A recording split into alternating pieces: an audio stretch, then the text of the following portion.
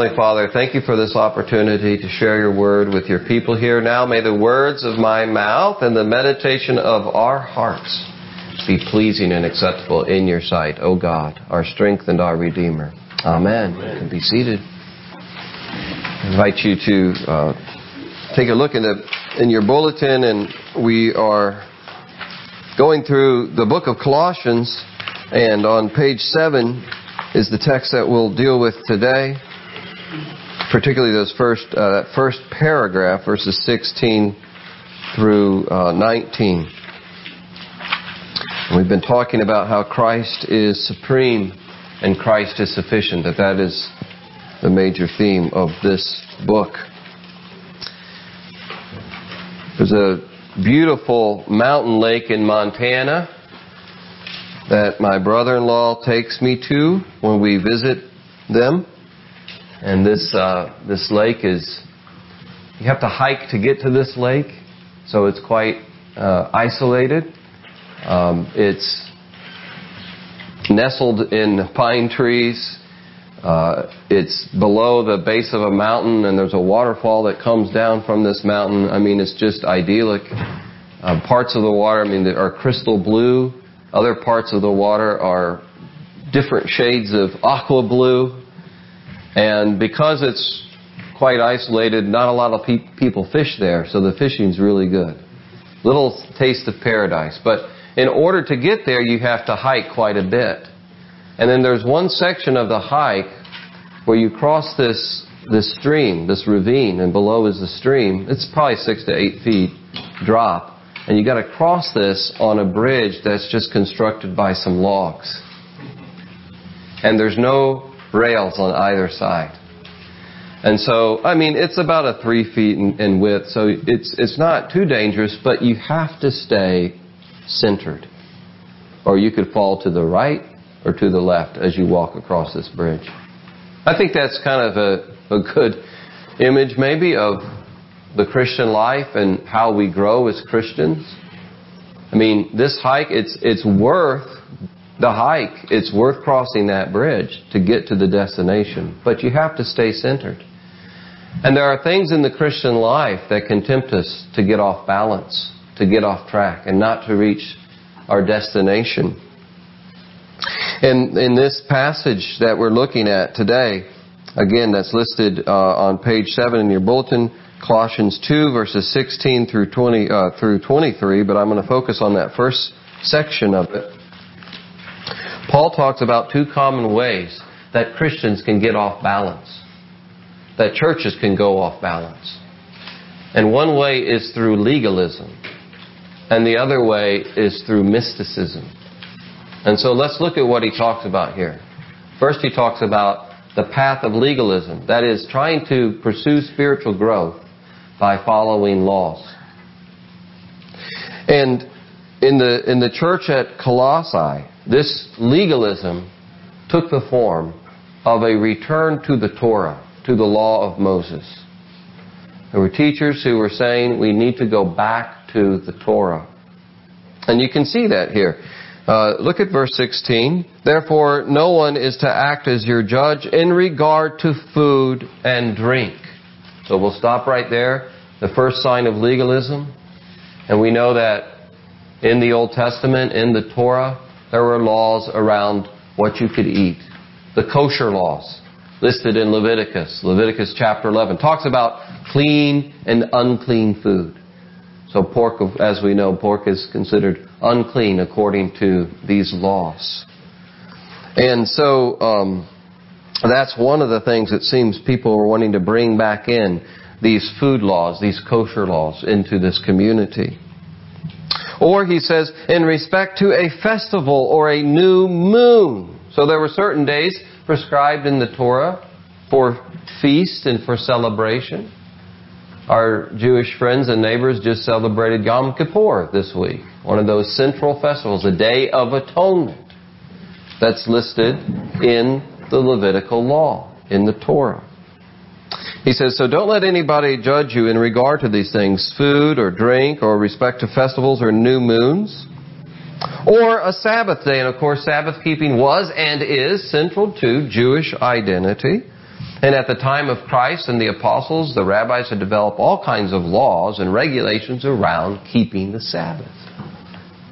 So what was happening in this church? That there were teachers who said, it's great that you have come to faith in Christ. But now in order to grow spiritually, you need to add something to that faith in Christ.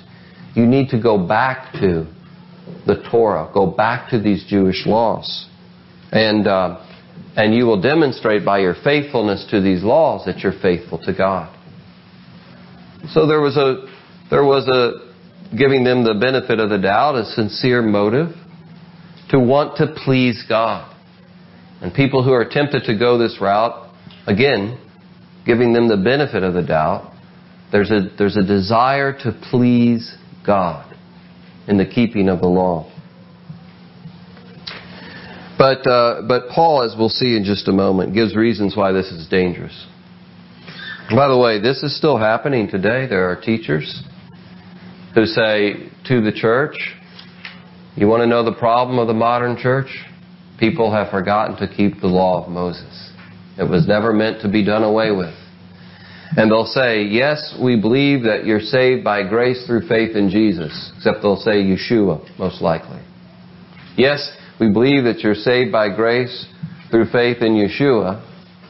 But in order to demonstrate that you're faithful to God, that you're not a sinner, that you're not a lawless person, you need to keep the Torah too. I had an acquaintance that I grew up with in a youth group around here who became one of these Torah teachers and actually had a very large following. I think tens of thousands of people downloaded his videos. And he was coming to people with this message. You know what's messing in your spiritual growth? You know what's messing in your church? Torah keeping, law keeping.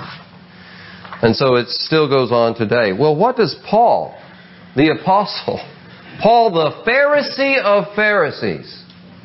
I mean, now here is somebody who knew the law inside and out, who lived it. A lot of these Torah teachers today, they're Gentiles. They don't know the law, and they don't know what it's like to live under the law like Paul did. I mean, if you're going to listen to somebody break down NFL plays, do you want to hear it from Tom Brady? Or do you want to hear it from somebody who maybe was a Division III college football player? I mean, Paul was the expert in the Jewish law. He knew the Jewish law inside and out. He was, as he says, a Pharisee of Pharisees. He was an elite when it came to understanding and living the Jewish law. And here's what he says. Here's what this expert in the Torah says about the Torah now that Christ has come. Verse 17. These laws are only a shadow of what is to come, but the substance belongs to Christ. Or literally it says the body belongs to Christ. So these laws foreshadowed the work of Christ, but now Christ has come. We all drove to church today. Your cars are sitting out there in the parking lot. And I can see the shadows of the car out there in the parking lot. When you get home, do you want to drive in the shadow or do you want to drive in the car? The body of the thing. The reality is here. God gave the law in Old Testament times under the Old Covenant to serve a good purpose. It was good. And it served a good purpose in its day. But part of that purpose was to foreshadow the coming of Christ who fulfills the law. And it's important. I'm going to just take a little moment here to make a distinction that's important for us. Theologians make a distinction between the moral law and the ceremonial law. The moral law of the Old Testament are things like, thou shalt not murder, thou shalt not commit adultery. We are still under the moral law. Those moral laws are repeated in the New Testament, in the New Covenant. But we're not under the ceremonial law that was given to the Jews, a particular people, to set them apart from other nations. Those things foreshadowed the work of Christ. They were shadows, but now, Paul says, the body is here. And as one commentator says, William Hendrickson, why trust the shadow when the body that was casting the shadow has come? That is Christ. So just take one example here. The food laws. God gave these kosher laws to the Jewish people, and one of the reasons that He gave them so that they would be set apart from other nations, so that they would be holy. That's part of what it means to be holy. It's to be set apart. And these food laws set them apart from their neighbors. But Jesus, when He came, He said, it's not what goes into your mouth that makes you unclean. It's not the food that makes you unclean. Okay? What makes you unclean, Jesus said, is what comes from your heart. Because out of your heart comes evil thoughts and coveting and sensuality and pride. Out of your heart comes sin, and that's what makes you unclean. And so, in saying this, according to Mark 7, Jesus declared all food clean. We're not under the kosher laws. We're free. If you like bacon, you can say amen at this point. We're not under these laws. And so, Paul, who was an expert in the law, says it's been fulfilled. These ceremonial laws have been fulfilled. Here's a problem with legalism. Not only does it take the focus off of Christ and what He's already done to fulfill the law, looking to the law for righteousness and spiritual growth rather than Christ, but it breeds a certain attitude. And he mentions it here, and that is judgmentalism. It can breed judgmentalism. You see what he says at verse 16? No one is to act as your judge. No one, Gentile Christians, gets to judge you according to their man-made legalistic rules. No one gets to sit in this seat of judgment. You have one judge, and that is God. So, in some circles even today, there are rules around what you can drink and what you can wear as a Christian and even who you should vote for. There's pressure in these kinds of areas that are man-made, extra-biblical rules, regulations. If they're not explicit, sometimes it's just part of a culture of a church. In other circles, people can get very legalistic about worship style and worship music and go beyond, far beyond what Scripture teaches. And Paul warns us here, don't go off the path. Don't fall off the log. Stay centered on Christ. Legalism breeds judgmentalism and takes your focus off of Christ who fulfilled the law. So that's one way to go off the path. Here's another way, he says, another way to fall off the log, and that is mysticism. An emphasis on mystical experience. And I would define this as an overemphasis on an immediate experience with God. An overemphasis on an immediate experience with God and not seeking to encounter God through the means He has given us. His Word, His sacrament, the church.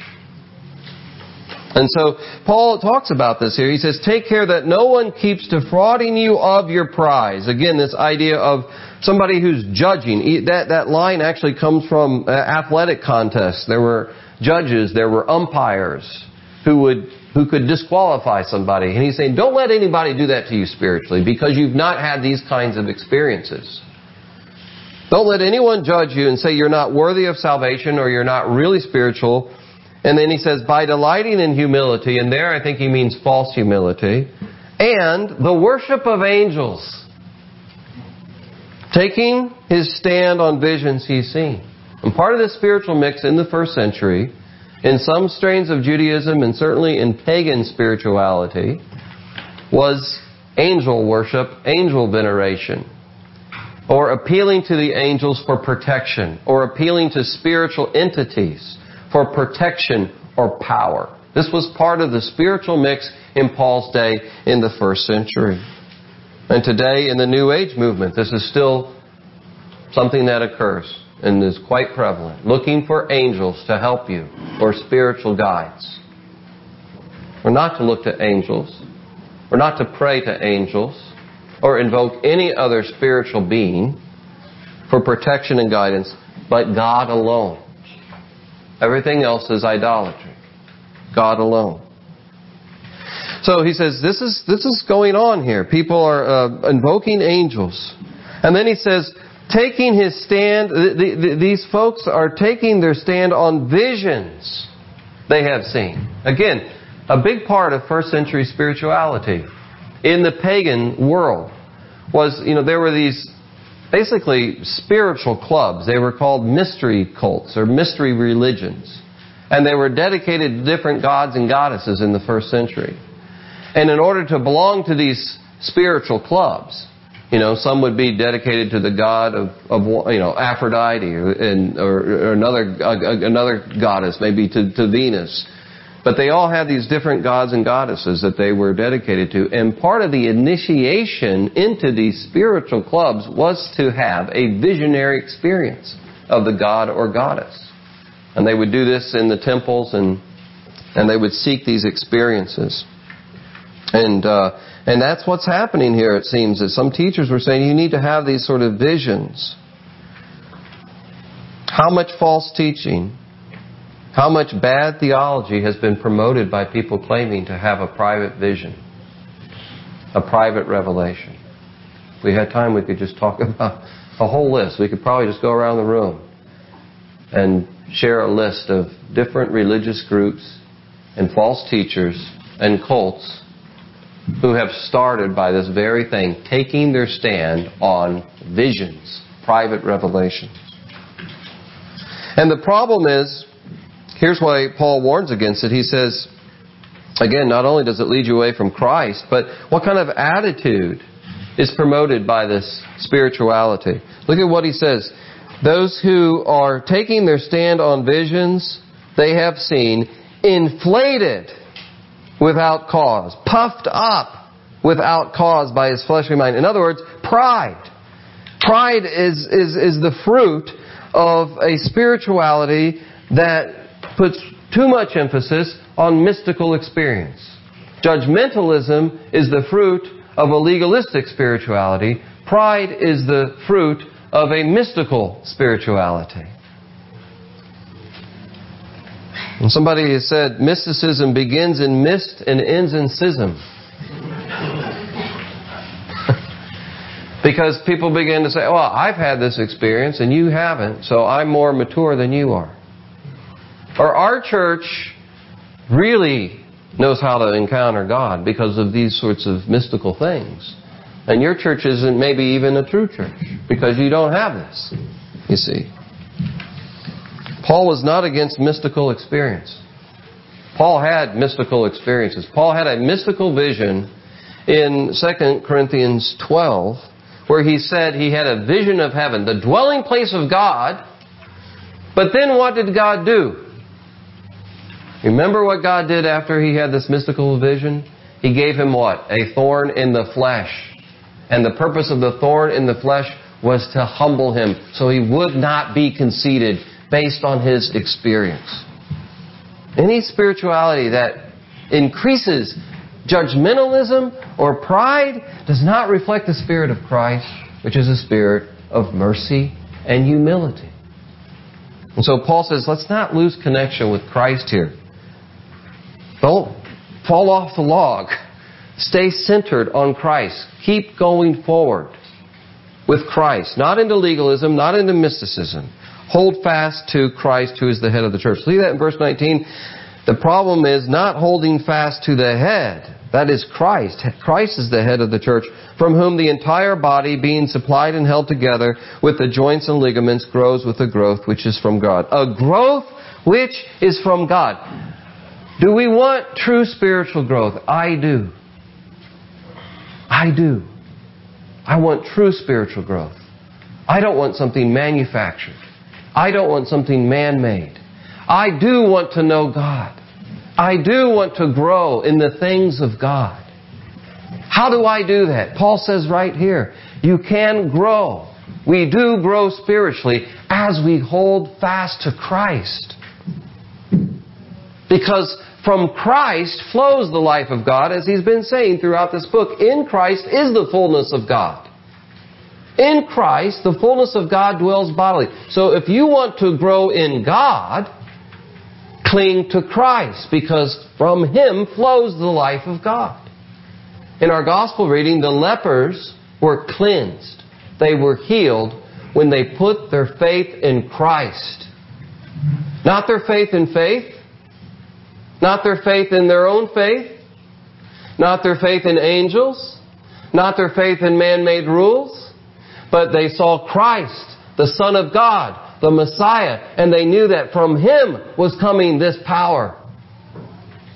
And the object of faith was Christ. And that's why they were clean. That's why they were healed. That's what we should do. Stay firmly connected to the head. Dr. Paul Brand, in his book, The Likeness of God, writes about how the head, how the brain, communicates to the rest of the body through nerve cells. And some of you know this because you're in the medical field. But I found this very interesting and helpful. And he said that these nerve cells can be broken down into two main divisions: the way out cells and the way in cells. The way out cells that are communicating to the rest of the body, and the way in cells that communicate information to the brain. And he gave this analogy. He said, now, if a person is paralyzed, if they're paraplegic, this person, she can lay in bed all day long and plot how to move her toe. And she can exert great mental energy to will her toe to move. But unfortunately, because the way out cells have been damaged, that communication has been broken, she can plot this, she can plan it, she can exert mental energy, but that toe is not going to move until that connection is restored. Because the communication has broken down. And he makes this point, in the spiritual body, if we're going to grow in healthy spiritual ways, we must rely on the messages that stream down from Christ the head. By God's grace, we have to maintain connection to the head, to Christ. And what does that mean practically for us? How does it happen? How do we stay connected to Christ? When we hear and receive the Word of Christ in Scripture and being preached. When we claim and feed on the promises of Christ given to us in the sacraments. When we stay connected to the body of Christ, the church. These are the places where God promises to meet His people.